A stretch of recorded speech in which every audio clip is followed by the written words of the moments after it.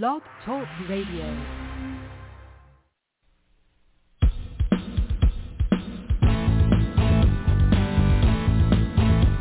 The Alan and Aaron Sports Talk Show.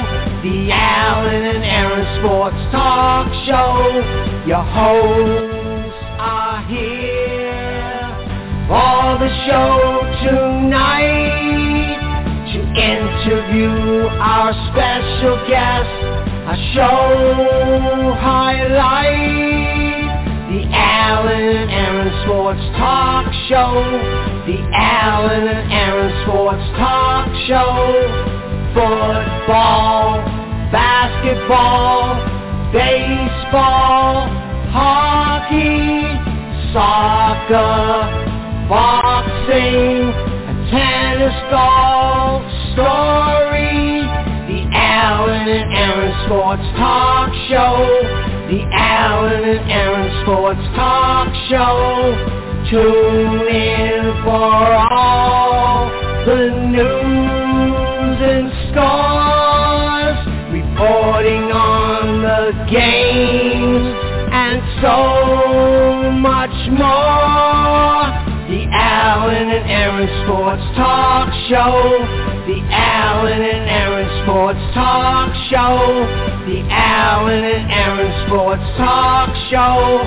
The Alan and Aaron Sports Talk Show.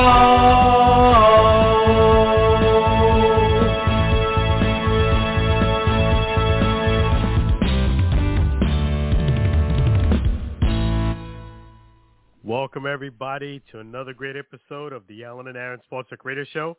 I'm Alan. Always a pleasure to be with you tonight. And we're going to have Aaron just a bit later. His son had a award tonight, so he's on his way to join us a bit later. But congratulations to his son, Jacob, on his big award tonight.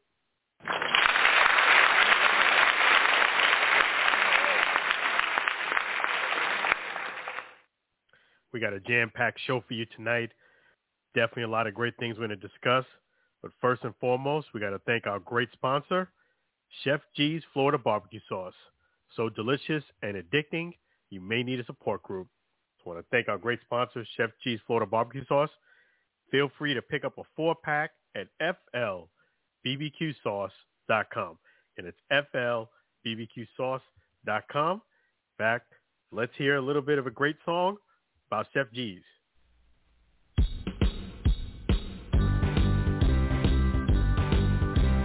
Comes in full variety, Chef G's Florida Barbecue Sauce, a natural flavor. Chef G's Florida Barbecue Sauce, Florida Gold Honey Mustard on burgers and ribs, tasty fusion on pork and sausage, a classic taste for chicken steak tips, a hot heat wave on meatballs and ham. It's a cookout treat. Chef G's Florida Barbecue Sauce, serve on fish and vegetables. Chef G's Florida Barbecue Sauce. Chef G's Florida Barbecue Sauce. Chef G's Florida Barbecue Sauce.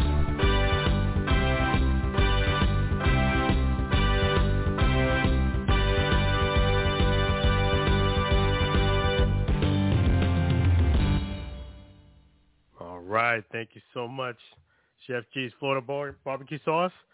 That song was made by our great music producer, Sam Scola. Thank you, Sam Scola. Appreciate yourself. And we also appreciate your wife, Mary, too. So we're going to have a fantastic show for you tonight. In fact, we have our first call on the line. Let's bring him on. Hey, how you doing so far tonight, Lou? Great to hear, buddy. How you been? Well, let's just put it this way. I know I'm a sports bar, but I got everything all lined up. Say it one more time. You broke up. let's just say I don't have a sports bar, but I got all the games lined up. I got 2 computers now. I got the set, all the 3 different games. So I'm all set. Wow. So, yeah, you're all set is right. You're doing great. Yeah. That's fantastic. And definitely it's been big, the NFL draft, and also the signing. So what do you think about the draft so far? Well, I still think the Jets are going to need some help. And I don't think that Aaron Rodgers is going to carry us to a Super Bowl. I'll tell you that right now. Everybody's thinking that's going to happen. No. He may give us a winning season, yes. A wild card, yes. But I think everybody's overreacting to just how well he's going to do. So it's got to get cleared right now. I wasn't surprised on the top picks, of course. I mean, that was a given right there. So nothing really surprised me on that at all.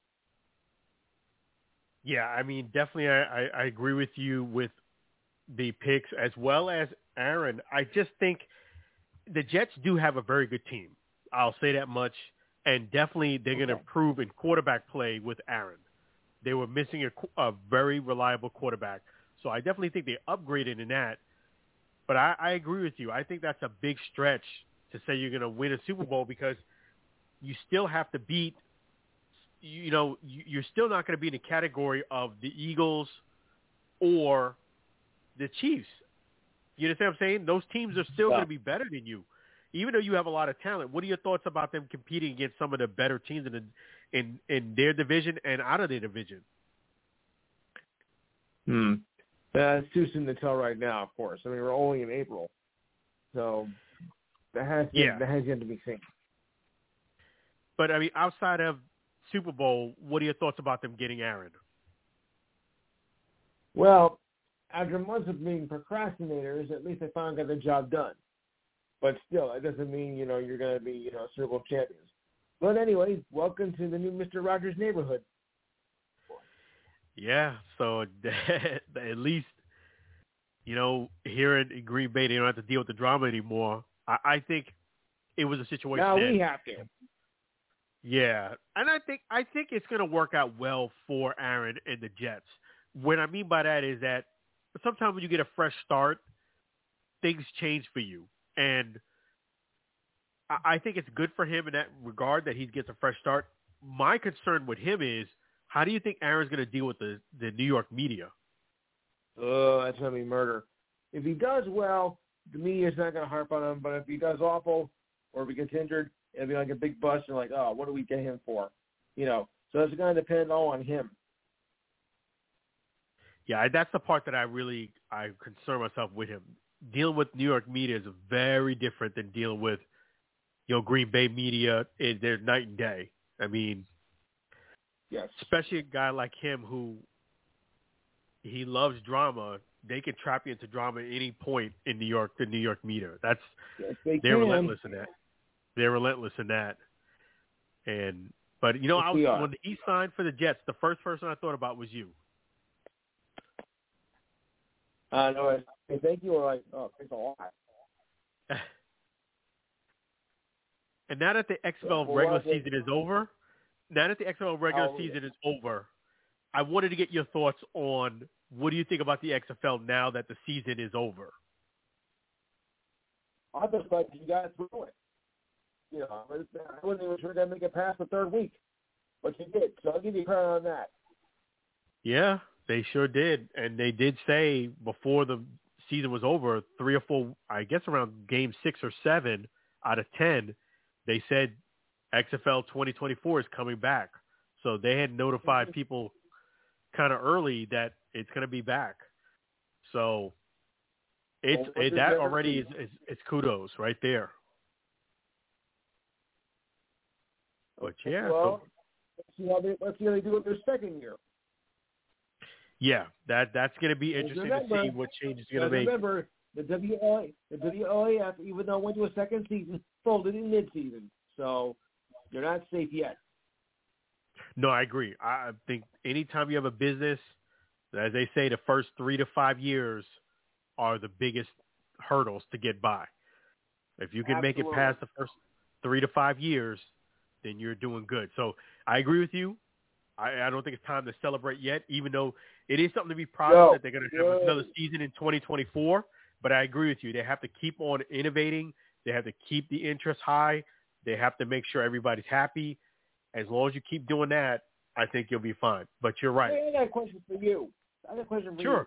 They've been making a big fuss about what was supposed to be one of the top players drafted. He was supposed to be in the first round. He goes by the name of Will Levis. He wasn't drafted in the first round. He had to wait till the second round to get there. So that might have been a surprise. What do you think? Do you think maybe he should have been drafted in the first, or was that just, pushing it? I mean, he's not terrible, but, his numbers in his senior year were nothing like his junior and probably his sophomore year. So I think there was a little bit of concern why he wasn't drafted in the first round. Yeah, that's a great question, Lou. I checked into this. I didn't look at just the memes that people put up on social media. I kind of looked into it more, and after getting some more research on him, it does not surprise me he went down to the second round, because of the fact that not only there was two things that was really sticking out to me. Number one, yes, he came across very cocky. When you come across cocky and you're a quarterback, there's a problem there. You understand? People don't want to draft somebody who they don't feel is coachable, number one. And number two, he had a nagging foot injury that I think that was another thing. He had a nagging foot injury where he had to miss 2 games. So with those factors in place, it does not surprise me that he got drafted in the second round. I think his biggest problem was he was feeling himself too much and started kind of like tweeting out and boasting that he's going to go in the first round, and that hurt him. Okay. And that's the thing. He's got a beautiful girlfriend. I don't know if his girlfriend is really his girlfriend, meaning I looked at their social media page, and yes, she's on it, and vice versa. But is she really your girlfriend, or is she just a girl that you're hanging out with, and not a serious relationship, but you're hanging out with and makes you look good? You understand what I'm saying? Like, I don't know. Yeah. With him, there was a lot of question marks. Yeah. And to your point, Lou, when you're trying to get drafted at a high level, you can't be cocky, number one, and number two, you can't be doing stuff to get clout. You gotta be focused on football. You can't be doing stuff to just look good. No. Yeah. Your character is going to show. You cannot do stuff just for clout. You know what I'm saying? Yeah. Go ahead, Lou. But it seems like you lost your character. Yeah. You got to stay grounded, man. And after doing the research and checking into him, I didn't have any predisposition against him. I don't really know him, but when I did my research on him, give it a fair shake, it didn't surprise me that he went to the second round. In fact, the Titans actually traded up to get him in the second round. So at least he's going to some place where they wanted him.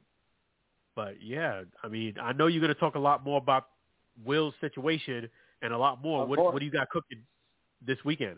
We're going to be taking care of the draft, of course. Now, are we going to be able to do all 7 rounds? No. So otherwise I'll ruin the whole show. So we'll take care of the most important of the first round. Of course, we'll also talk about the arrival of Aaron Rodgers coming to New York. Oh, boy. We got tons of playoffs to do. We got the NHL, we got the NBA, we got the XFL playoffs. We'll also take care of the USFL, MLB baseball, Mexican cockfighting if we have time. Oh, boy. UFC and WWE. Steve will take care of that. So it should be a very interesting show tomorrow. And I'll also have our monthly feature of the best and worst of the month. And I think I got a few. So between 4 and 6 p.m. tomorrow, Eastern Time, dial the following number, 512-543-4662. This again, 512-543-4662 between 4 and 6 p.m. And East Coast time, not West Coast, not Mountain, not West, Eastern Time. That's right, folks. Make sure you check out Lou from 4 to 6 p.m. Eastern Standard Time Zone. He has a YouTube show as well as 512-543. Yes, I'm on YouTube. All you got to do is type in, when you get to YouTube, type in the Enhanced Sports Show, and you'll see me in all my glory. Oh, God.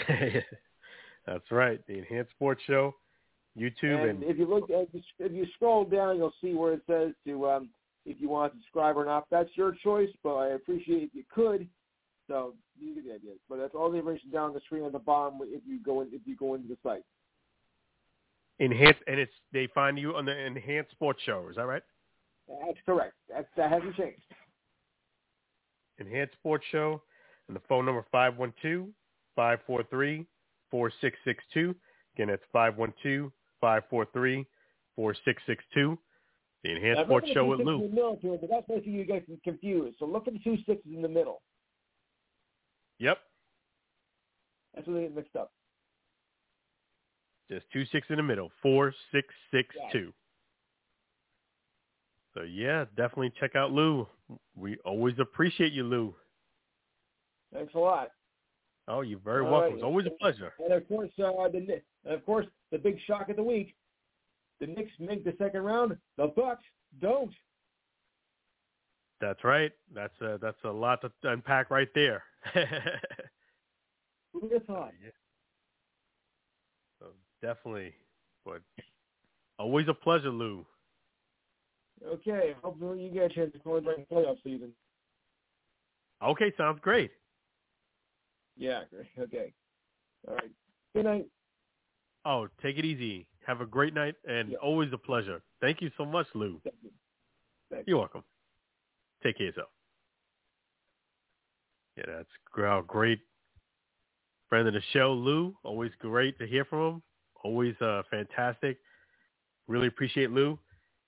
And, yeah, we got a lot to discuss. You know, we have the draft. And, you know what? Credit to Bryce Young, quarterback from Alabama, went first in the draft, just as people expected. There was no surprises there. In the first round, besides Will Levis, there actually wasn't too many surprises. People went just about where people predicted. And then you have C.J. Stroud, quarterback for the Houston Texans. And he got drafted from Ohio State. You have Houston Texans with the third pick, so they had the second and third pick. They had Will Anderson Jr., the edge from Alabama. See, if you're from Alabama, you're going to always get a lot of attention when it comes to draft picks if you shine. That's a name that usually a lot of draft picks, NFL players come from. And then we have from the Indianapolis Colts, Anthony Richardson, quarterback from Florida. So, and I'll just go over the top 5. Last but not least, from the top 5 of Seattle Seahawks via the trade, Devin Witherspoon, quarterback for Illinois. So congratulations to all the picks, and congratulations to the first-round picks as well.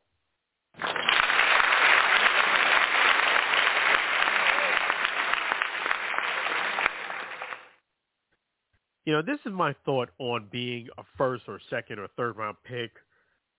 I look at the picks and the draft as kind of like a start of your journey. It's if you're a first-round draft pick or second round, you're going to get the best opportunity to get a contract for a nice-sized contract. You know, bonus, you kind of get out the gates. You get out the gates in rushing. You know, you get out the gates running. You secure a bag. But to me, the draft is just the start of your career. It's not the end-all, be-all. If I'm a player and I'm going into the NFL, no matter where I get drafted, I'm looking to be in the NFL for a long time. You know, one of the jokes that they say about the NFL is NFL, not for long. You want to be a person that's in the NFL and has a long, productive career. And then at the end of the career, you get to the Hall of Fame. The reason why I say all this is because whether you're a first-round draft pick, you should be proud of that, or a second-round draft pick, or even a third or maybe a lower draft pick, it's not the end-all, be-all of your career. One of the people that we talked about earlier, Will Levis, that got criticized a lot because he had a very attractive girlfriend. The reason why he was getting criticized, for those who don't know, is because he fell down out of the first round thinking he was going to He was kind of like buying his own hype, thinking he was going to fall in the first round. It did not happen. And his girlfriend throughout the first round was making those looks. You know, it kind of came across. I've never met her. I don't know her. But it came across as kind of snobbish, kind of like, okay, I thought you promised me you're going to be in the top 10, and you're not. What's going on? This is getting embarrassing, rolling the eyes. And all those body language was speaking volumes like, hey, you were supposed to be my meal ticket, and now that meal ticket is slipping. I'm not saying that's the case in this situation, but that's kind of like the portrayal of the image that was coming across to people. The draft is, again, in my opinion, a great start and a great opportunity for you to secure a bag. However, there's been a lot of first, second, and third round picks that were not what we expected them to be in the league, maybe a year or 2 or 3, and they're out of the league. So it's just, time for you to get shine on, time for you to potentially secure a bag, but this is not your career. You want to get in there, be productive, learn, evolve, and have a productive career. Because I can tell you from a person who's met a lot of pro athletes, a lot of football players covering the XFL, a lot of them from the NFL and things of that nature, you want to stick around and you want to be productive with your time. You want to look at it because football, it becomes less of, let's say, a fun game, and it becomes more of a business when you sign with the NFL. This is coming from NFL players, meaning you're basically waking up in the morning, thinking about football, afternoon, night. You start early in the morning. Your day doesn't end till like 8, 9 o'clock. And throughout that day, you're either practicing, lifting weights, watching film, reading your playbook, and then the next day it's the same thing. So you want to get out the gates, good, but it's not the end of the race. It's a marathon, not a sprint. I look at the draft as a great way for you to get started, but you still have a long journey to go. So congrats to the guys who got signed, but look at it as, okay, this is now behind me. Now the journey begins. So look at it like that. That's how I look at the draft. And, because, hey, sometimes people like Tom Brady, you don't get drafted not even the first, second, third, or fifth round.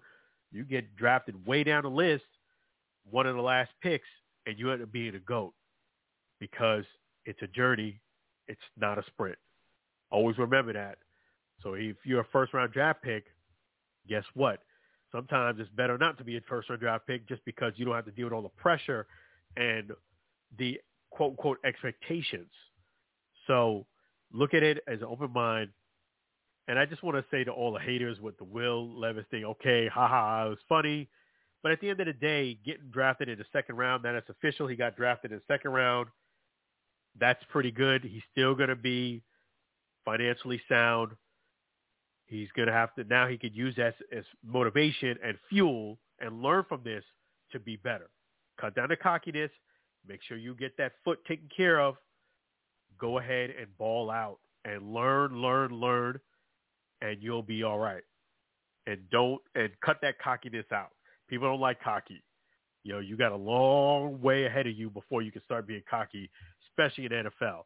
And that's why I tell players don't get cocky anyway, because, it's no guarantee that you're going to stick around. So always be hungry.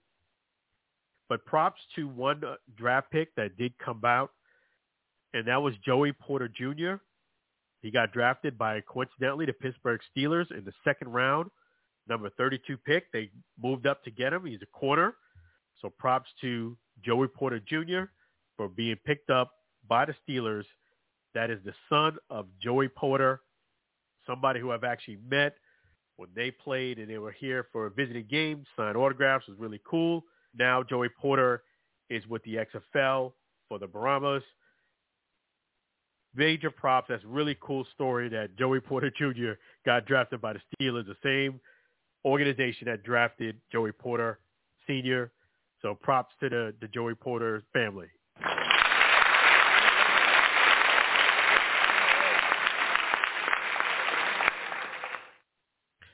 Yeah, there's a lot to unpack because there's a lot of great picks. The Bucks did get in the 19th pick, first round, defensive end, Kalijah Kancey, and that's Kalijah Kancey. I got to take a little practice on his name, so forgive me if I didn't say it perfectly. But Kalijah definitely got drafted, and that was really cool by the Bucks. It's exciting to see him get picked up. They also got in the second round, offensive line, Cody Mock. So definitely they got some beef in the first round, the defensive end and an offensive lineman. So props to the Bucks on their draft pick. One thing the Bucks usually do is they usually draft well. So let me go ahead and bring on the man of the hour, Aaron, right now. Hey, how you doing?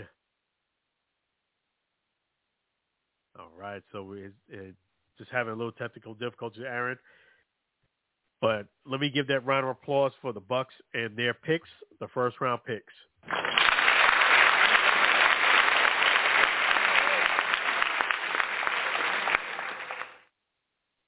should say the first and second round picks. But yeah, that's always one thing I got to say about the Bucks. The Bucks, you know what? The Bucks usually draft really, really well. I have to say that much. Mike Evans, Gerald McCoy, and congratulations, Gerald McCoy, in his retirement. Those are first round picks that they got, and usually the Bucks do actually very well on their draft picks. I got to give them credit. Let me go ahead and try Aaron again. Hey, how you doing? Hey, second time's a charm. How's the evening going? There you go. Doing great. How about yourself? How you been? Hey, not too bad. Not too bad. I apologize to our listeners. The event that I attended here this evening went a little longer than I had anticipated. I want to just give a quick shout out here to my oldest son, Jake. He was inducted as an officer to the FFA at his high school here this evening, and I got to say they had a great spread there. The food. I should have taken some Chef Cheese barbecue sauce with me. They had some great brisket there tonight, and it would have been an added benefit to have it there. So, but happy to be here nonetheless. Obviously, the NFL draft is in full motion, and I heard you talking about the Bucks there just a moment ago. What are your thoughts early on the draft as a whole, and then of course, what the Bucks have done here so far? I thought the draft as a whole was, to me, outstanding. It was actually one of the better drafts that I've actually watched, in the regard that it was one of the drafts that everything was fairly accurate to what people reported. Definitely the top five, I thought it was very accurate. I guess the only person that was not picked that was expected to be picked was Will Levis. What are your thoughts on Will? And then we'll kind of get into the other picks. What are your thoughts on that? Well, this was something that it was kind of thought it could happen. He could end up spilling over to the second round, and he ends up going to Tennessee. I think it's a great selection for them. You're not overpaying for a guy in the first round because, as many people know, you get paid better the higher you're drafted. Those draft picks have a slot value to them, if you will. And so going in the second round is not a bad thing. And let's look at some quarterbacks that went in the second round. I believe Lamar Jackson went in the second round at one point, and he's now the highest paid player in the NFL, in the history of the NFL. And so that's not a bad thing necessarily to go, in the second round. And I could be wrong on the Lamar part. I have to go back and check when he was drafted. It might have been the late first round. But either way, he knows where he's going to be playing now. This is a franchise in Tennessee that needs a face. And the nice thing about it for Will Levis is he played at Kentucky, so you're not too far out of the same market where you played your college ball. I've heard people say he might be a bust. I've heard people say he could be a really good quarterback. So it's going to be one of those things to kind of wait and see on. That's really the only pick, because I've been so busy here, that's the only pick in the second round that I actually am aware of at this point. I think I kind of got the first couple picks on my phone. And it's funny because at this event tonight, my wife tapped me on the shoulder and said, Will Levis got drafted by Tennessee. and we kind of laughed about it. So, but as far as the first round, I wasn't surprised with Bryce Young going to Carolina. I think that's a great pick. And I texted you this, I believe it was yesterday or might have been earlier today. Houston, they may not be a particularly great team. I don't see why they wouldn't be better than they were this past season. I don't think it's going to take a whole lot to do that, but they are going to be, I believe, a very, very good, if not great team in the next 3-4 years with all these picks, with, being able to have another pick in the first round right out, the extra picks they got in this round, I believe, or in this draft. They have 12 overall picks in this draft, and normally most teams only have 7. So I think that with the new coaching situation there, again, I don't know if 2023 is going to necessarily yield what they want as a playoff contender. I don't think that'll be the case, but I think they're going to be in a much, much better position going forward with a new staff and, of course, some shiny new wheels to go with it. So, no, you're absolutely right, and props to them, because for those who don't know, they got actually the first round pick number 2 and number 3 via the trade. So they got C.J. Stroud, a quarterback, and then the very next pick, they got Will Anderson Jr., an edge from Alabama. So, yep. Yeah, I mean, that's pretty cool. And out of 32 teams, that doesn't happen too often. No, it doesn't. And it was nice to see that for them because, again, you took one of the top 2 quarterbacks. Let's be honest here. Bryce Young and C.J. Stroud were the number 1 and number 2 guys on most people's lists of best quarterbacks. So you got the number 2 guy. That's pretty good. And you got the best defensive player in this draft, I think, there at number 3. So you can't go wrong. You just increased your offense and your defense immensely in the second and third pick overall in the draft. I don't think that the Houston Texans can complain or go wrong with this. And I feel like they're going to be a very, very quick turnaround from a team that won 1 or 2 games, maybe 3 games the last couple of years, to a team that, again, probably not this coming season, but I think by 2024, unless everybody regresses, I think they have a really good chance to be a really, really good team. And keep in mind, too, they can bring in other pieces from trades and from free agency and future drafts as well.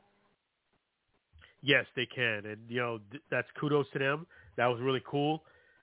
I would say that the draft, besides Will Levis, him going to second round, which, to your point, as I was saying it earlier, that, okay, it's not – people made it like it's such a big deal, but going to second round is not a big deal. That's still – you're still going to get a nice bag. You're still going to be in very good shape. Yes, you're not number 1, but financially you're going to be fine. And really, to me, the draft is really just your start of your career. It's not the end-all, be-all. You want to have a long career and make it to the Hall of Fame.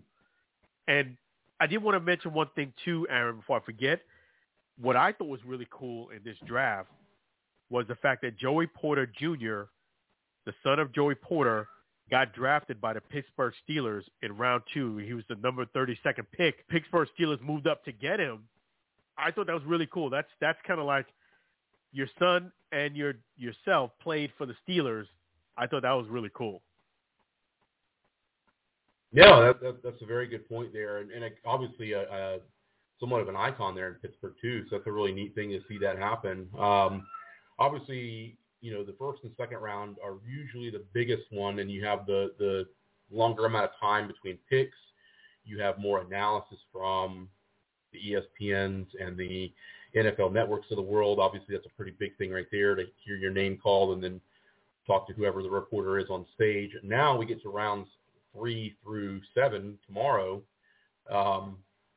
It's kind of a lightning round. It's very, very quick. You'll see a couple trades that will happen here and there. A lot of excess players, if you will. There's a lot of value in those guys. The nice thing about that is the value comes from the production that they provide and the inexpensibility, if you will. It's probably not a word, inexpensibility. I make that up here tonight. We'll get it added to the dictionary later. But inexpensibility in that they're not costing them as much money as a first or second round pick does. So think about players that went in the third round, and I'm talking about historically speaking. Joe Montana, one of the greatest quarterbacks of all time, was a third-round pick. I believe, if I'm not mistaken, Russell Wilson was also a third-round pick as well. I have to go back and check that. He might have been a sixth-round pick, if I'm not mistaken. I have to go back and, again, check the facts on that. But you find guys in those rounds sometimes. Dak Prescott was a later-round pick with the Cowboys, and he's had a fairly fairly successful NFL career. Obviously, it's in Dallas, so it may not turn out the way he wants it to. But again, the value that's there and adding some depth, especially as I mentioned before, Houston, they have 12 picks overall in this draft. That's a huge, huge thing to have. Yeah, so you're right. I mean, not only that, in the later picks, I mean, the GOAT, Tom Brady, he was not a high draft pick, one of the last picks, I think, and, he ended up being the GOAT. So for the players who did not get drafted as high as they thought they should have or wanted to, it's not the end-all, be-all. You still have a long career. This is just the start. Yes, you like to your point, Aaron, you can command a higher, at least starting bag when you are number one pick, but it's not the end-all, be-all. What are your thoughts on that? Should you feel bad if you're not in the first round, or let's say you drop to the third round? I can understand having your hopes built up, and they kept cutting on the camera last night to Will Levis, especially when you started looking at some of the teams that might go quarterback in the first round. Middle round. I don't think anybody really thought he was going to be a top 10 pick. I think it was middle to late first round, and it reminded me a little bit going all the way back to 2005 when Aaron Rodgers, who at one point, now he was a little bit of a different story. He thought he might be number one overall to San Francisco. They went with Alex Smith. The rest, of course, as they say, is history. With Will Levis, they kept cutting to him because he was the last of the 5 or 6 quarterbacks that were expected to be first-round picks. He was the last one on the chart, if you will, and so they kept cutting back to him, and then he started to look at, unless a team trades up from, either the very end of the first round or somewhere in the second round, you kind of started looking at some of the teams and you're thinking, okay, well, that team just drafted a quarterback last year, or they have a franchise quarterback already that's under contract. You're not going to see them draft a quarterback. So you kind of started to feel, okay, this is not going to happen for him in the first round.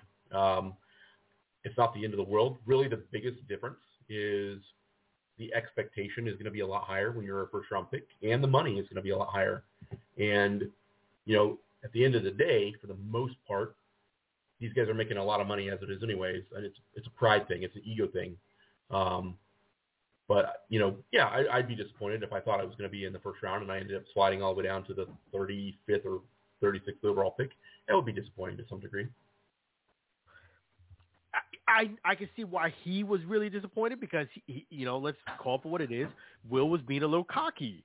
So, yes, if you're in Will, you're going to be like crushed in a way because, man, you're thinking you're going to be in the top 10. He kind of bought his own hype, I would say. And when you buy your own hype, you start feeling yourself, these things happen.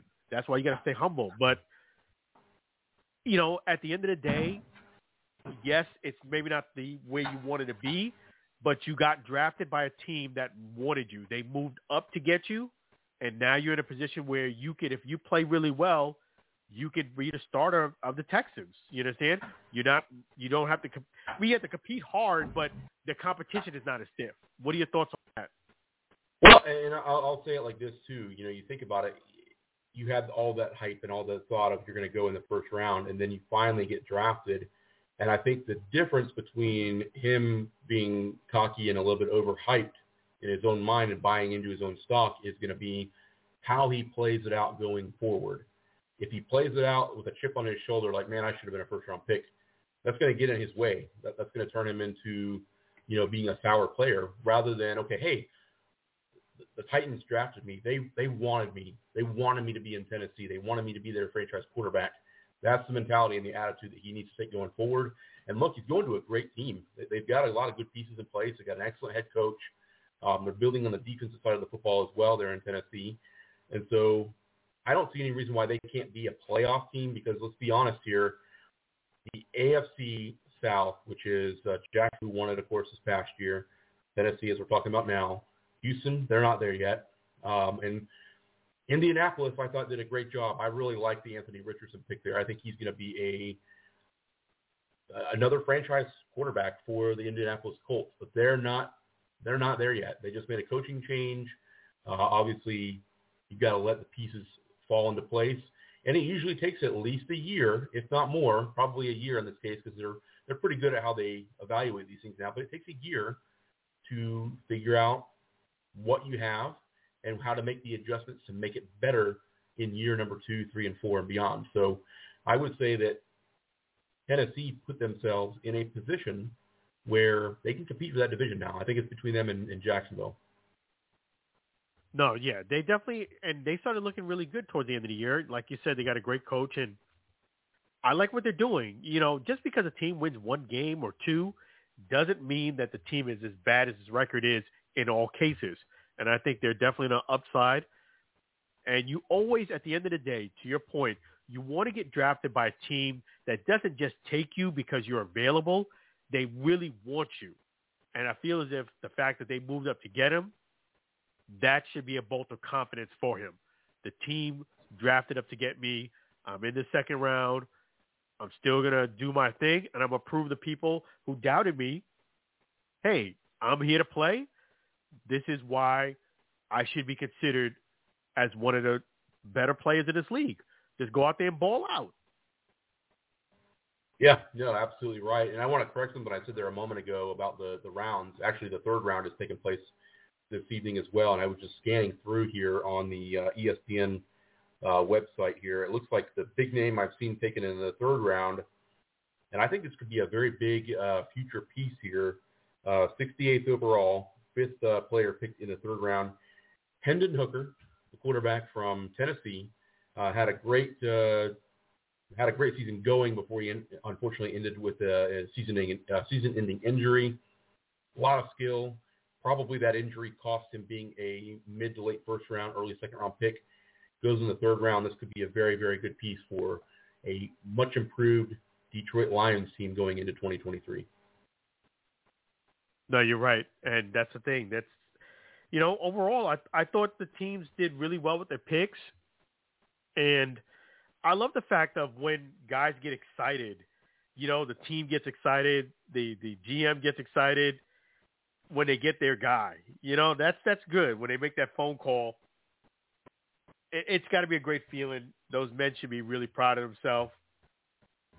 And before we go too much into draft, let me get your thoughts on Aaron Rodgers and him signing with the Jets. We talked a little bit about this with Lou, but I definitely want to get your thoughts on Aaron Rodgers. I think this was – I had a feeling a week or so ago that this was going to be the week that this occurred. You weren't going to get past the draft. If you got past the draft, there was a chance that it wasn't going to happen. Now, I think it was really basically boiling down to what the Packers and the Jets were going to agree to. Now, I think in the long run, you got it two different ways. The Packers are looking at this in the grand scheme, the long run. They made some good picks, I thought, in this draft. They went defensive line, defensive edge in the first round, and they picked up a couple of tight ends and a wide receiver in rounds 2 and 3. And so I think that improves where they needed depth offensively. The nice thing for Green Bay, though, is they also get a conditional pick in next year's draft. So a year from now, if Aaron Rodgers takes 65% or more of the snaps for the Jets here in 2023, then Green Bay gets New York's first-round draft pick next year. So they possibly have 2 first-round picks in the draft in 2024. As far as Aaron Rodgers going to the Jets, I think this is – I mean, we saw this coming 6 weeks ago, when the reports came out that he agreed that that's where he wanted to go. And it was just working out the smaller details, which turned out to be bigger details, I guess, at this point. So I'm happy for him. Being that I am a Packers fan, I was ready for this a long time ago. You mentioned it before, when the team gets their guy, and I can remember 3 years ago, it was a weird draft because we were in the midst of the beginning of the pandemic, and everything was, different than we were used to. We're wearing masks and all the stuff that goes along with that. And I remember looking at the quarterback list, and I remember thinking, I'm ready for Aaron Rodgers to be gone. I would love for the Packers to trade up and draft Jordan Love, and sure enough, it exactly to a T worked out that way, and he is now the quarterback of the Green Bay Packers. So I think this is a win-win for both teams. I look at the Jets, and I said this a few weeks back. They're doing what Tampa did 3 years ago. They're doing what Denver did with Peyton Manning a decade or so back. They are trying to catch lightning in a bottle.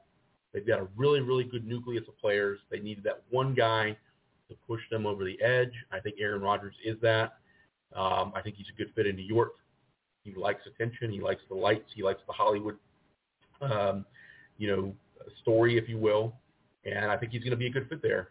Whether they win or not, I don't know. But I think they're a much improved team now. You have a winning quarterback versus a prospect, if you will, in Zach Wilson, who I think is still going to be a good quarterback somewhere. He'll get picked up by somebody else. Sometimes players can't play in that New York spotlight. I think Aaron Rodgers will do just fine there. No, you said it just perfect. It's not everybody can play in that New York spotlight. That media is relentless, and that's where I'm from. I'm telling you, that's the only part that I feel as if Aaron's going to have to get adjusted to is dealing with that New York media. They love the drama. They love to stir up the pot. It gets dicey very often, but I think Aaron and the Jets do make a great match. You're right. To your point, the Jets do have a very high caliber nucleus of players. I love their coach. I love what they're doing over there. And they needed to upgrade in quarterbacking, which they will definitely with Aaron Rodgers. I just don't know if I would say they're in the category of making a Super Bowl. Why I say that is because, yeah, they might make a deep playoff run, but even with Aaron Rodgers and the nucleus of players they have, I don't see them beating the Eagles. I don't see them beating the Chiefs. I think those two teams are still the cream of the crop. In order for you to win a Super Bowl, you have to beat one of those two teams. And I just don't see them ascending that fast to that level right away. I think they're going to be a very good team, but winning a Super Bowl is a different ball game. I hope I'm wrong, but I just don't see it going that far. Yeah, I want to wait and see how this team looks in training camp before I get to the point of saying they're a Super Bowl contender. I think they're definitely a better contender now than they were a year ago.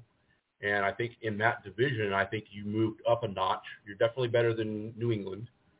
But you're in a division that has Miami, and you're in a division that also has Buffalo. Now, I'll say this. You have a quarterback who has a lot more accomplishments than any of those other guys in that same division. So I will put the Jets up there as a team that I think can play with Buffalo. I think that it's going to have to be proven with at least one win against them in division play during the regular season. But I think they're better than Miami right now, to be real honest with you. I think they have the pieces in place. They brought in some other pieces as well. And unless it just collapses, here's the interesting thing that maybe not a lot of people know. They brought Nathaniel Hackett in. He was the Packers offensive coordinator for several years, some of those best years over the last few years in Green Bay. He got the Broncos job last year. It didn't last very long, unfortunately. One and done. He goes back to being an offensive coordinator, and he's in New York. He had a lot to do with Aaron Rodgers' success the last several years in Green Bay. So I think him going there, sometimes bringing back an old friend like that is going to be very helpful. So I think the Jets are for real. I think they're going to be a really, really good team. And keep in mind, too, they have a really good defense as well. They're really building on that side of the football. That's really been the key to getting them going in the right direction. They have a winning quarterback, a proven winning quarterback, future Hall of Famer, of course. Now you got a defense starting to really get better. Robert Saleh, their coach, I really like him. I think he's going to do a great job again going into year 3. So I have the Jets being a pretty solid team this year. No, definitely. I definitely have them being one of the better teams, and I love what they're doing over there. They're improving, and they're getting better as they go along, especially with Aaron. That's big. It definitely props to them. And congratulations, they got the guy. But another thing that did happen this week was just Lamar Jackson, and we have Justin Hurts who got his deal. What do you think about those deals that got made? Yeah, no, I mean, for Lamar, I'm happy for him. I think this is long overdue, almost a year overdue, to be quite honest with you. And why it got to this point is still a mystery. I think that, obviously, and we've talked about this round and round for the last probably 6 weeks or so on the show.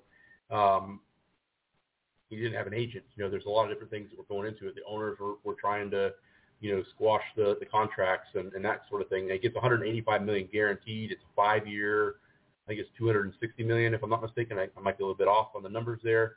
But good for him. Now, I brought this to your attention, I believe it was yesterday or might have been the day before when that trade was, or when that signing rather was announced.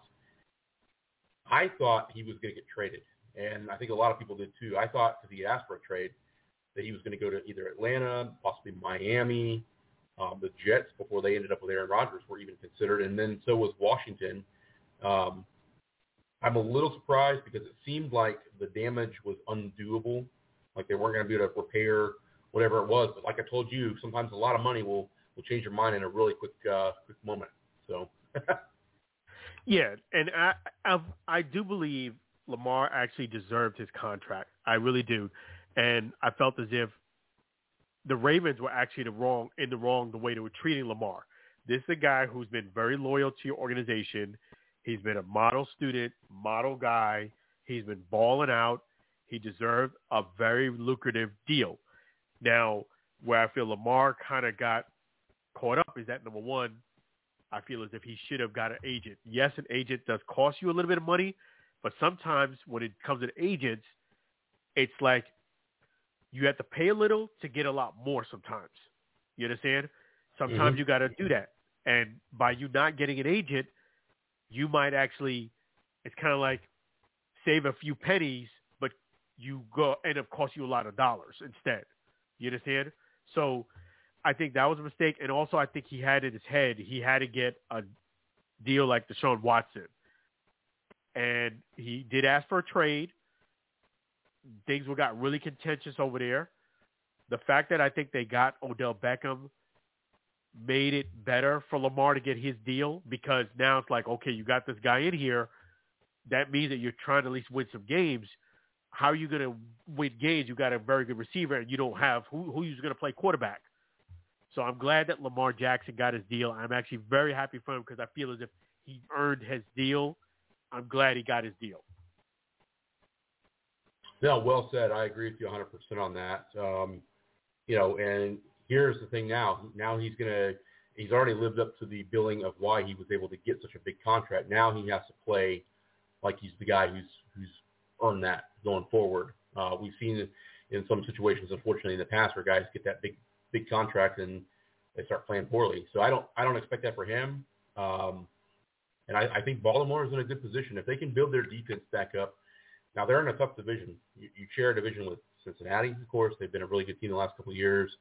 Pittsburgh, obviously, is in there as well. And, of course, the Cleveland Browns. So, you're in a division where even finishing in second place isn't a bad thing because you got so much competition there. So, but glad for him, like you said. I don't think I could have said it any better. I think that was perfect there. And, again, now that saga is over, and the Rodgers saga is over. So, I guess we'll have to look forward to whatever the next quarterback drama will be going either into the season or into the offseason next year.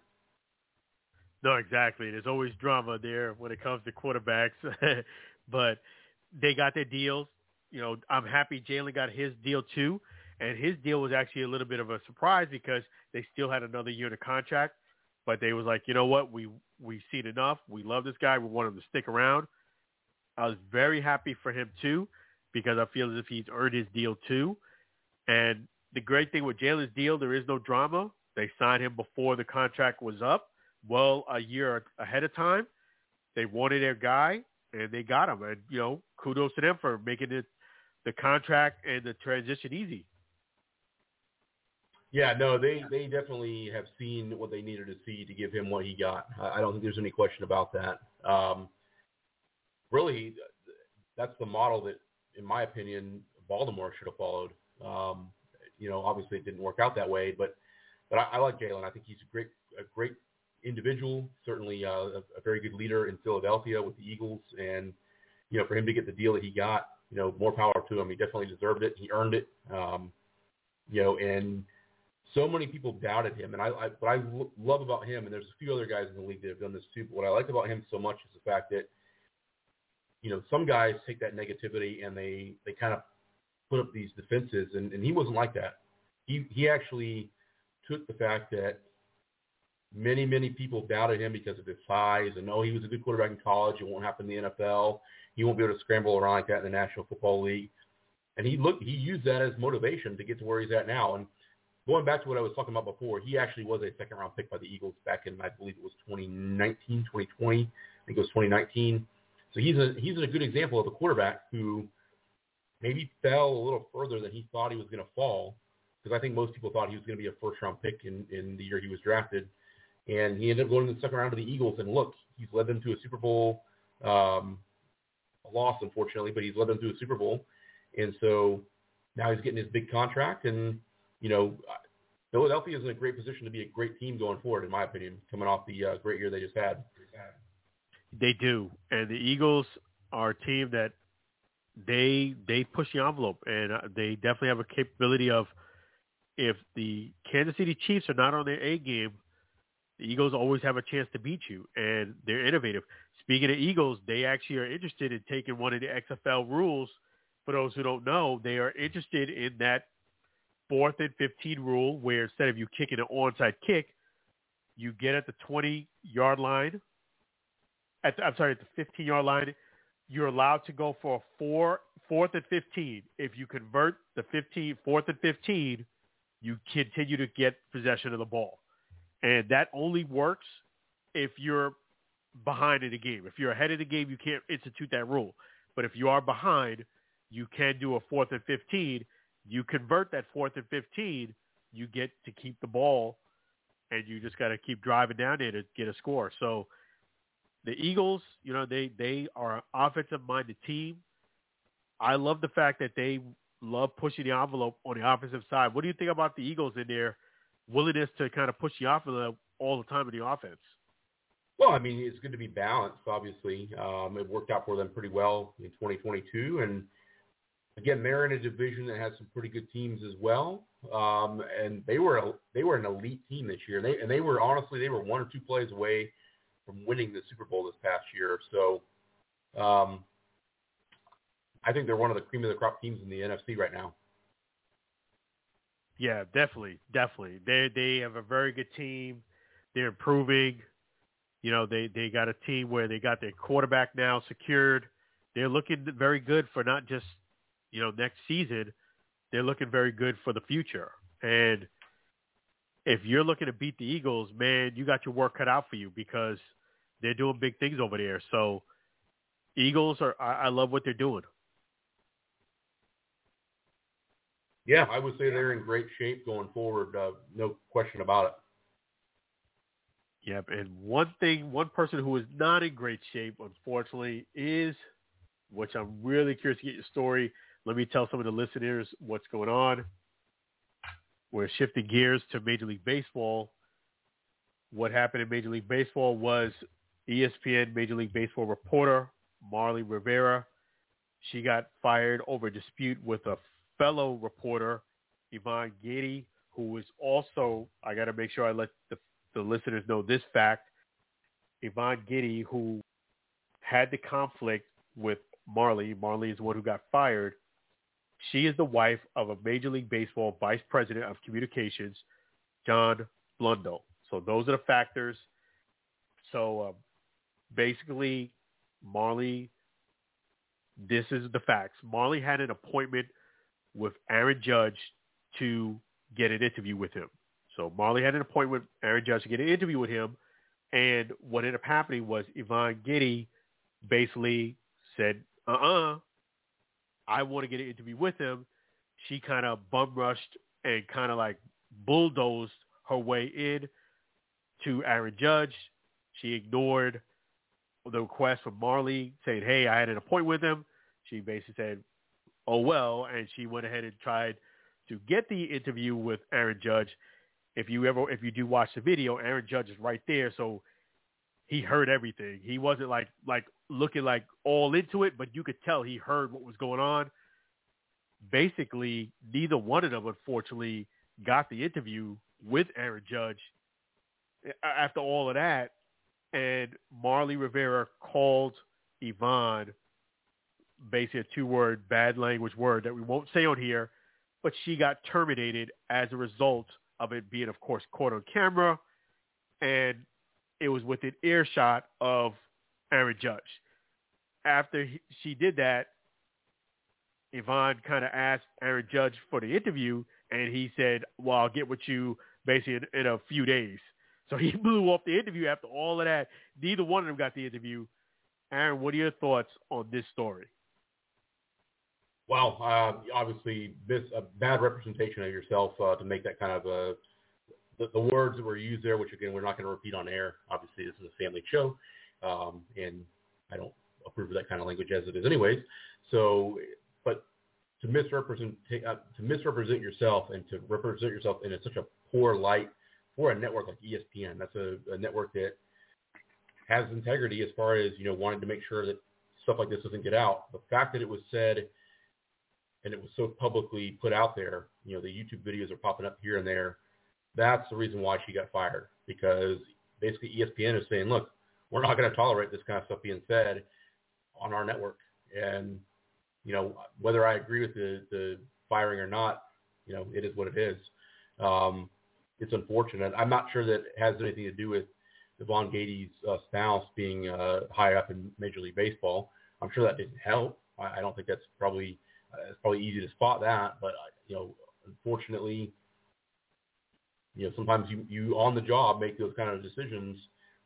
It's going to cost you big time. And Alan, you and I, when we were colleagues together, I won't say the name of the company where you and I previously worked together, but we were using phones and talking to people on the phone. And if something like that was said in the background where maybe a customer or person you're speaking to heard that, the company would probably come down on you pretty hard. So I don't see it as being any different in this situation as opposed to what I just mentioned there as an example. No, you're absolutely right. And that's actually what came to my mind when I first heard the story. The great thing is I heard the story first, and then I didn't actually see the video till 2 days later. The video wasn't out yet. But this is a perfect example of when you're in a situation in corporate America, people will try to bait you into bad stuff. Like, because this kind of reminded me, to your point, Aaron, of a situation I had at this same company that we worked together with, where somebody baited me into a reaction that I normally wouldn't give in 99% of the time. But they caught me, sometimes the stars line up for somebody when they bait you and you fall for the bait. I didn't say a bad word or anything, but you could clearly tell that I was annoyed and irritated visually. You could just see it. And I got called into the office, and I said that exact line that I'm saying right now to all listeners. 99.9% of the time, I know people try to bait me, and I ignore it. But this particular person caught me in the wrong time, wrong place, and yes, they got a reaction out of me where I was obviously visually upset. So I do believe, after watching this video, though, Aaron, that Ivón Gaete was unprofessional too. She did not give Marley what you call professional courtesy. If she clearly said, I had an appointment with Aaron Judge, you should respect that. And you shouldn't have a sense of entitlement that you should bum rush her and just bull rush the interview. I've actually, as a reporter, had that happen to me. Somebody wanted to interview somebody I had an interest in interviewing. I kind of deferred to them and said, okay, no problem. You can go first. I let them go ahead and give their interview, and I stood back. And when they were done, I got my interview in. You understand? It's called professional courtesy. She didn't really show good professional courtesy, aside from the fact that her husband is a bigwig. And what I also did notice watching this video is the two of them seemed like they had, to Marley's point, they seemed like they had an ongoing feud. And this kind of boiled over. Emotions ran high, and Marley said a little bit more than she wanted to and got terminated. And I feel bad for her because she was there for 17 years. But, as somebody like yourself and myself, we work in the media, I did, full disclosure, did try to reach Marley, to reach out to her to see if she would be willing to tell us her side of the story in our show. Unfortunately, let me tell the listening audience this too. These are facts that you should know. Twitter, her page was gone. Instagram, her page was gone. Almost all her social media pages were gone except her Facebook page. But her Facebook page, it hasn't had a post since 2016. So I don't know if it had a verification page where the blue check mark, but and it didn't seem like she was using her Facebook page that much. So I wish her the best, but to your point, Aaron, unfortunately, you can't fall for the bait. Yeah, and let's be honest and clear here on this too. You know, the economic times that we're in right now, you know, a lot of companies, even ESPN, they're looking for any reason, unfortunately, to, if they need to move on from somebody, move on. So that's something that happens, and, you know, unfortunately, she shot herself in the foot, if you will, and she'll probably resurface somewhere else. I mean, that typically happens. Somebody else gives an opportunity, but it's kind of like you worked your way up the totem pole. Now you got to start at the bottom again and work your way back up if you ever get that opportunity. So, but yeah, definitely an interesting situation there. I saw that story. I want to say it was Tuesday or Wednesday. I forget which, but definitely interesting one. It was eye-opening, to say the least. So. And they knew, and that's the crazy thing is, I watched a video. Aaron didn't interview either. He didn't do the interview either one. That's the crazy thing. Neither one of them got the interview. That's even like, oh man, even like putting salt on the wound. But to your point, I'll say this to Marley to make her feel better. ESPN, it's been well documented, has been laying people off. I feel as if this kind of was kind of like maybe not. They were kind of looking for people who were been in there with tenure to kind of get rid of them. I think if she didn't get fired for this, it was coming. I feel like a layoff or something else was coming. It's been documented. And when you work in corporate America now, you're right, Aaron. People look at you as low-hanging fruit, you know. They're looking for any reason to get you. You know, lay you off, fire you. That's just the way our economy is now. People are just looking to get rid of you, get somebody who's cheaper and younger, and just repeat the process all over again. Yeah, no, it's unfortunate. That's kind of the situation that we're seeing, you know, play out at this point. So, but this should be a lesson, though, to anyone else who's in that same type of situation where they want to get their interview in first, or, you know, feel like they're entitled to getting something quicker. Take a step back. You know, that professional courtesy, that might save your job. You know, and in this case, unfortunately for her, it boiled over to the point of they had probably really no other choice but to do what they did. Right. You know, just take a deep breath. And as a reporter myself, I've had that situation where I wouldn't say they bum rushed me like I felt like Ivón did. I did feel as if there was fault on. Let me just be clear. I do feel as if Ivón Gaete had some fault on her side too. Yes, she did not get terminated, but I did, watching this video, did feel as if Ivón played a factor in this too. Let me just say that. I think Marley did something that kind of crossed the line, and I think she forced ESPN's hand, so I can understand why they terminated her. But let this be a lesson to people out there. Just show some professional courtesy. Even if you don't agree, just try to be hospitable with people. When you're working in corporate America, Aaron could tell you this, and just like I do, you're not going to love everybody you're working with, but you want to make peace with everybody. You want to get along with everybody, even if that means deferring to someone. Sometimes it's better just to defer to them, just to keep the peace, so you don't have things escalate to this degree. Yeah, no, that's a very, very good point there for sure. So, well, Alan, I know that it's been a fun year for you, especially given that you've been able to cover the XFL as we are in now the playoffs, and you tonight want to discuss the XFL news as well as prediction on that playoff going forward. Thanks. Yes, Aaron. It's been a real blessing covering the Orlando Guardians and the XFL. I have to say thank you to them. I even put up a thank you post. It's been an outstanding experience. I've been delighted to be a part of it. The season is officially over. I did interview Coach Buckley, and I did want to say to all the players, I do wish them well, because Coach the season ended with 1-9, and he basically said it's not a guarantee that some of the players and or coaches are going to be back. He made it very clear, even though I do think there's some very good players on the team that maybe you should hold on to. He made it clear that when you're 1-9, change is coming. So it sounded real shaky if you're a player or coach, whether you're going to be back or not.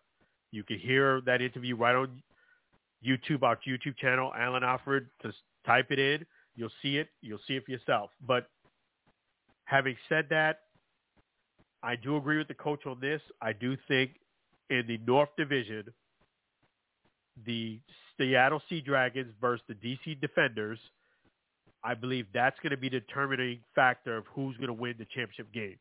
I think the winner of that division, the North Division, is going to be the team I feel is going to advance. Who I feel is if it's going to be, as much as I want the DC Defenders to go ahead and win this thing because they had a 9-1 record, I just feel as if the Sea Dragons are on fire right now. And not only that, it's hard whether you're in the NFL and the XFL. It's just difficult for you to beat a team 2 times. Not that you can't do it, but that's something that a former NFL player told me. Pastor Marcus Floyd told me many years ago, and it held true to this day, it is very difficult for you to beat a team twice when you're playing professional sports. And I feel like that's going to be the case, even though the Seattle Sea Dragons did win before. The DC Defenders did win the first time they played, and the only time. I just feel as if it's going to be hard for them to beat them a second time. They are playing at home with DC Defenders, but I do agree. I do think the Seattle is going to beat them. What are your thoughts on that, Aaron, beating a team a second time in the season? Well, it's difficult to do. I mean, you go back to some of the great rivalries in the NFL. I'll use that as a good example. You think about the early to mid-'90s, the San Francisco 49ers and the Dallas Cowboys, and they played each other 4 consecutive years in the postseason, and whoever won in those playoffs games, it ended up being the team that ended up winning the Super Bowl. And so playing them again the next year, although Dallas did win 2 years in a row, playing them again that third year, you weren't going to be the third time for sure. I'll use another example. We talked to Coach Steve Sprayer here about 6 weeks ago, 1996. Florida's number 1, Florida State's number 2. They play each other in late November, right after Thanksgiving, and Florida State wins that game.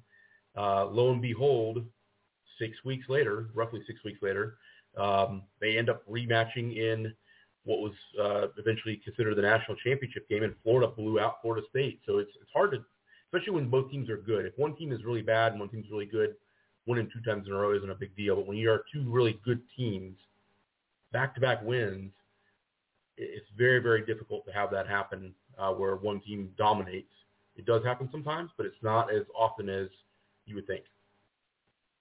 Yes, and that's the thing. I just feel as if the Sea Dragons are playing loose. They're playing with the team like they know what they're doing. You know, Jim Haslett is the coach. He also has very good coaches around him.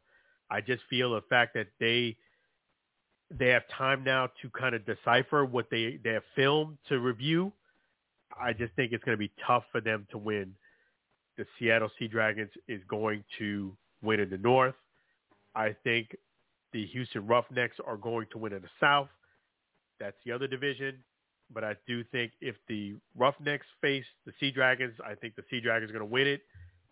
There was one criticism a lot of people said is in the North Division, you had a team that was 7-3 that did not advance. That's the St. Louis Battlehawks.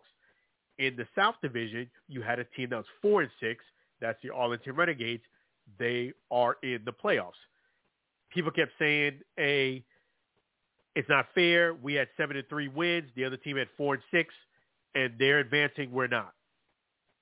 Listen, guys, when you start a league, there are teams that are in the division, just like the Bucks. The Bucks had a losing record, but they still was able to advance. The division, you have to play 3 or 4 teams in your division. You have to beat out those teams. Whether the teams, have a losing record or winning record, that's what you are concerned with, beating the teams in your division. You know this when the season starts, so you can't complain about it later on in the year. And not only that, the chance that the St. Louis Battlehawks had to advance, you had to beat Seattle at home. You had over 35,000 people there at the XFL game in your home ball field, and you lost. You laid an egg. Not only did you lose, you lost pretty bad. You laid an egg against Ben DiNucci and the Seattle Sea Dragons, and lo and behold, the Seattle Sea Dragons end up advancing and going into the playoffs. I'll give Jim Haslett credit. He said one of these teams in our division is going to have a very good record and not advance. And he was absolutely right. He said that about 3 games ago. What I'm saying about this is you're a St. Louis Battlehawks fan, and you're saying that, hey, we were 7-3, the other division was 4-6. It's not fair. You could cry me a river because, to me, that argument is weak. You could cry me a river. That argument is weak. What are your thoughts on that in division play? No, and I like the way they've done that. You know, it makes winning a game and running up the score, those style points, if you will, it makes that more important. So if you want to say it's unfair, it'd be unfair in the NFL, but that's not the way the rules are set up there. It's set up that way in the XFL for a reason, to make it a different league. It's not just a football league. They want to have some rules that are a little bit more interesting, I guess. I mean, you remember back to the original XFL when they didn't have a coin toss. They had the 2 guys that would run and get the ball in the middle of the field, and they basically fight for it. So it's kind of a similar thing in this sense where it's unusual. We're not used to it, but it may become the norm. You talked about it earlier where the Eagles want to adopt some of the rules that the XFL are using. They're one of the franchises that's pushing for that. It wouldn't be surprising if this is something they looked at too, maybe down the line, to give a little bit more interest and pique the interest of the fans. That's really what it's all about. No, I totally agree. The consumer is definitely going to be happy. And me following the XFL, legitimately speaking, there are some of the rules that are very innovative that I would say that's one of the questions I asked Danny Garcia. Does it concern you, or are you worried that the NFL might steal or swipe one of your rules? Because, you know, it's like anything. You're not going to have a competitive advantage or a competitive disadvantage. Whatever way you want to look at it, you're not going to be as different if they swipe some of your rules. And I'd even say the NFL probably is going to think about swiping some of the rules because there are some very, very innovative and very cool rules. Like, to your point, where sometimes you got to run up the score. I even asked the defense the Guardians, like, hey, you do understand when you play this team that they don't just have to beat you. Personal feelings aside, they have to run the score up on you in order for them to make it to the playoffs, and that is legitimate. You know, personal feelings aside, they can't kick field goals. They have to try to score on you touchdown after touchdown after touchdown. Does that concern you as a defense?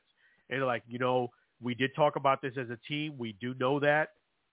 We're going to go out and do our best. Well, hey, these are the rules, and some of them are really cool. And I think the division play, you could cry me a river. You know what the rules are when the season starts. It is not unfair that one team made it and they're 4-6, and you are 7-3. You're not in the same division as that team. You know, you should have beat Ben DiNucci at home the game before the last game. That was your best opportunity to win, because if you won, it was very simple. You beat the Seattle Sea Dragons, you advance. If you did not beat them, now it's a what-if scenario. Not only do you have to win the next game, you have to run up the score, you have to hope that this other team does something or don't do this, doesn't score 34. You understand what I'm saying, Aaron? And now it becomes a what-if Too many scenarios. Yeah, too many scenarios. Yeah. Yep. Yeah, you know what I mean? Like, can you make it underneath that? Sure, but you don't want to be in that what if this, what if that. At that point, you have to ask yourself legitimately, do I deserve to advance? Yeah, no, that's a very good point there for sure. So, We'll be excited to see how this playoff shakes out. Alan, I know that you have loved every minute and then some of the coverage that you've been able to get, and all to see the interviews and the content. And, of course, we know that the Orlando Guardians a lot of them are following us. They're listening to us possibly here tonight. So a shout-out to those who are tuning in. And certainly we look forward to covering you again next season as, of course, the XFL announced that there will be a year 2, which is a great thing for everyone involved, including us here on this program. So, Alan, as we wrap up the show here tonight, I know you had some boxing news and you wanted to review the Garcia versus Tank fight. Yes, it was a very good fight, and I would have to say, before I kind of go into some of the details of the fight, I got to give props to Ryan Garcia and Tank Davis because they actually, for once in a blue moon, they threw us a bone, which doesn't happen too often in boxing. What I mean by that is this was a fight that a lot of the fans wanted to see. Both of the guys are in their primes. Both of them are in great shape. And boxing actually went and made this fight happen, which doesn't happen too often in boxing. Usually the number 1 guy wants to fight the number 10 guy. They don't want to fight each other because no one wants to concede that zero perfect record. These two guys did fight. I give them credit. And Tank Davis, as I mentioned on our show last week, I felt was going to win the fight because I feel as if he was just a better technical boxer. He has power. And lo and behold, I was right. It showed that he was the better boxer. You know, it's not brawling, it's boxing. I'll steal that line from Floyd Mayweather. It's not brawling, it's boxing. The difference between brawling is just you swinging away, you're not really putting up your defense too good, and you're giving the fans something very entertaining because you're kind of trying to pummel the other guy. But true technical boxing isn't brawling. You have to counterpunch. Defense is sharp. It's more technical involved. I felt Tank was the more technical fighter. He definitely outclassed Garcia. He knocked him down in the second round, and he hit him with a very good body shot in the seventh round, and it ended the fight. But it happened the way I predicted. But I give Ryan Garcia credit. He did what a lot of other boxers are not willing to do, and he put his perfect record on the line, and he lost. But I give him credit. He owned up that Tank Davis was a better fighter, and he gave us a fight that we wanted to see. So props to Ryan Garcia. I wish a lot of boxers now get motivated to do that, to go ahead and fight the number 1 guy. Like, yes, I predicted Tank to win this fight, but, you know, we're not going to really know it 100% unless you actually do fight each other, because at the end of the day, yes, Tank is a better boxer, but he still could make a mistake. That's the thing about boxing. You can get knocked out on one punch. If you lose focus or a guy throws a punch that you don't see where you could counter or get out the way, you could get knocked out.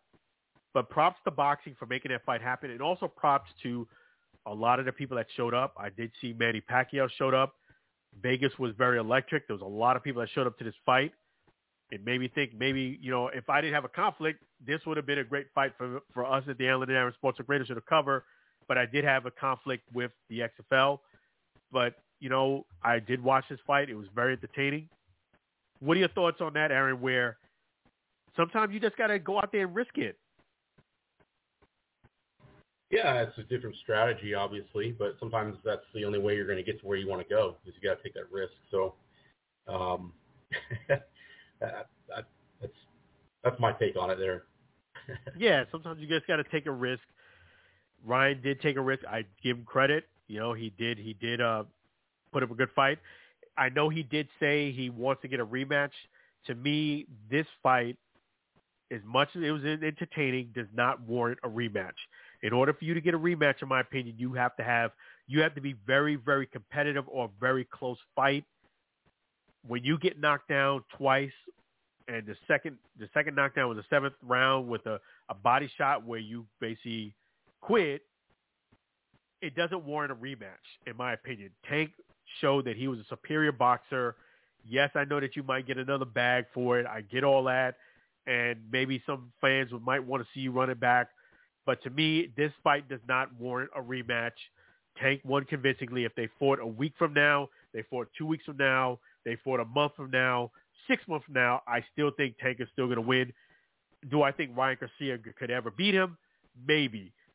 But it would take, I would say, at least a year, maybe 2 years of him training, getting some more boxing skills, and maybe Tank fights him down the road. But I don't feel as if they deserve a rematch within the next 6 months or a year. Let's see Tank fight someone else, and Ryan Garcia should fight someone else too. But it was an entertaining fight. Kudos to boxing for making it happen. I'll keep you in touch on the next boxing news. All right, Alan, I know you love covering the boxing news for us as well, so definitely appreciate that here tonight. I know I wasn't on the show at the beginning, but I want to thank Lou for giving us a reach out here this evening, giving his opinion, of course, on the draft. I'm sure he's excited about having Aaron Rodgers there in New York now, as the whole saga is now done and over with. So that's certainly a good there. I want to thank our excellent sponsor, Chef G's Florida Barbecue Sauce, for the partnership we've had with them for the last year or so, and, of course, being such a great barbecue sauce. Like I said before, I should have taken some with me tonight. It would have been a great addition to the excellent food that I had. So, but I want to thank Alan. We really enjoyed doing this show. We'll be back again, of course, same time, same place next week. Until then, have a great week, everybody.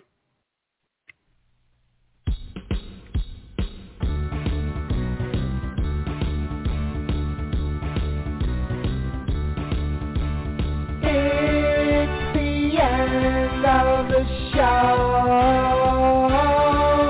Let's thank all the fans before we go.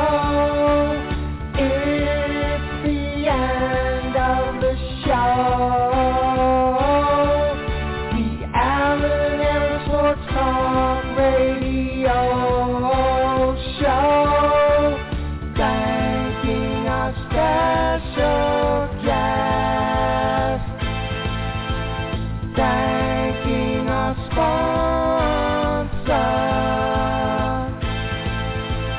It's the end of the show. Tune in again for next week's show. It's the end of the show. Thanking our host before we go. It's the end of the show. It's the end of the show.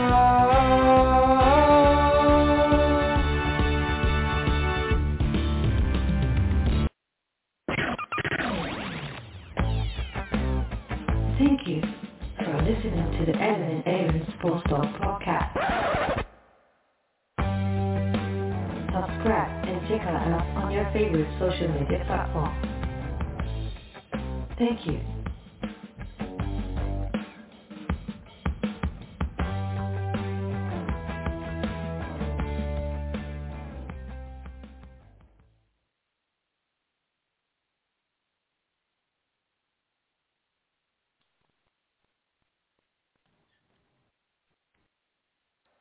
Hello, it is Ryan, and we could all use an extra bright spot in our day, couldn't we? Just to make up for things like sitting in traffic, doing the dishes, counting your steps, you know, all the mundane stuff. That is why I'm such a big fan of Chumba Casino. Chumba Casino has all your favorite social casino-style games that you can play for free anytime, anywhere with daily bonuses.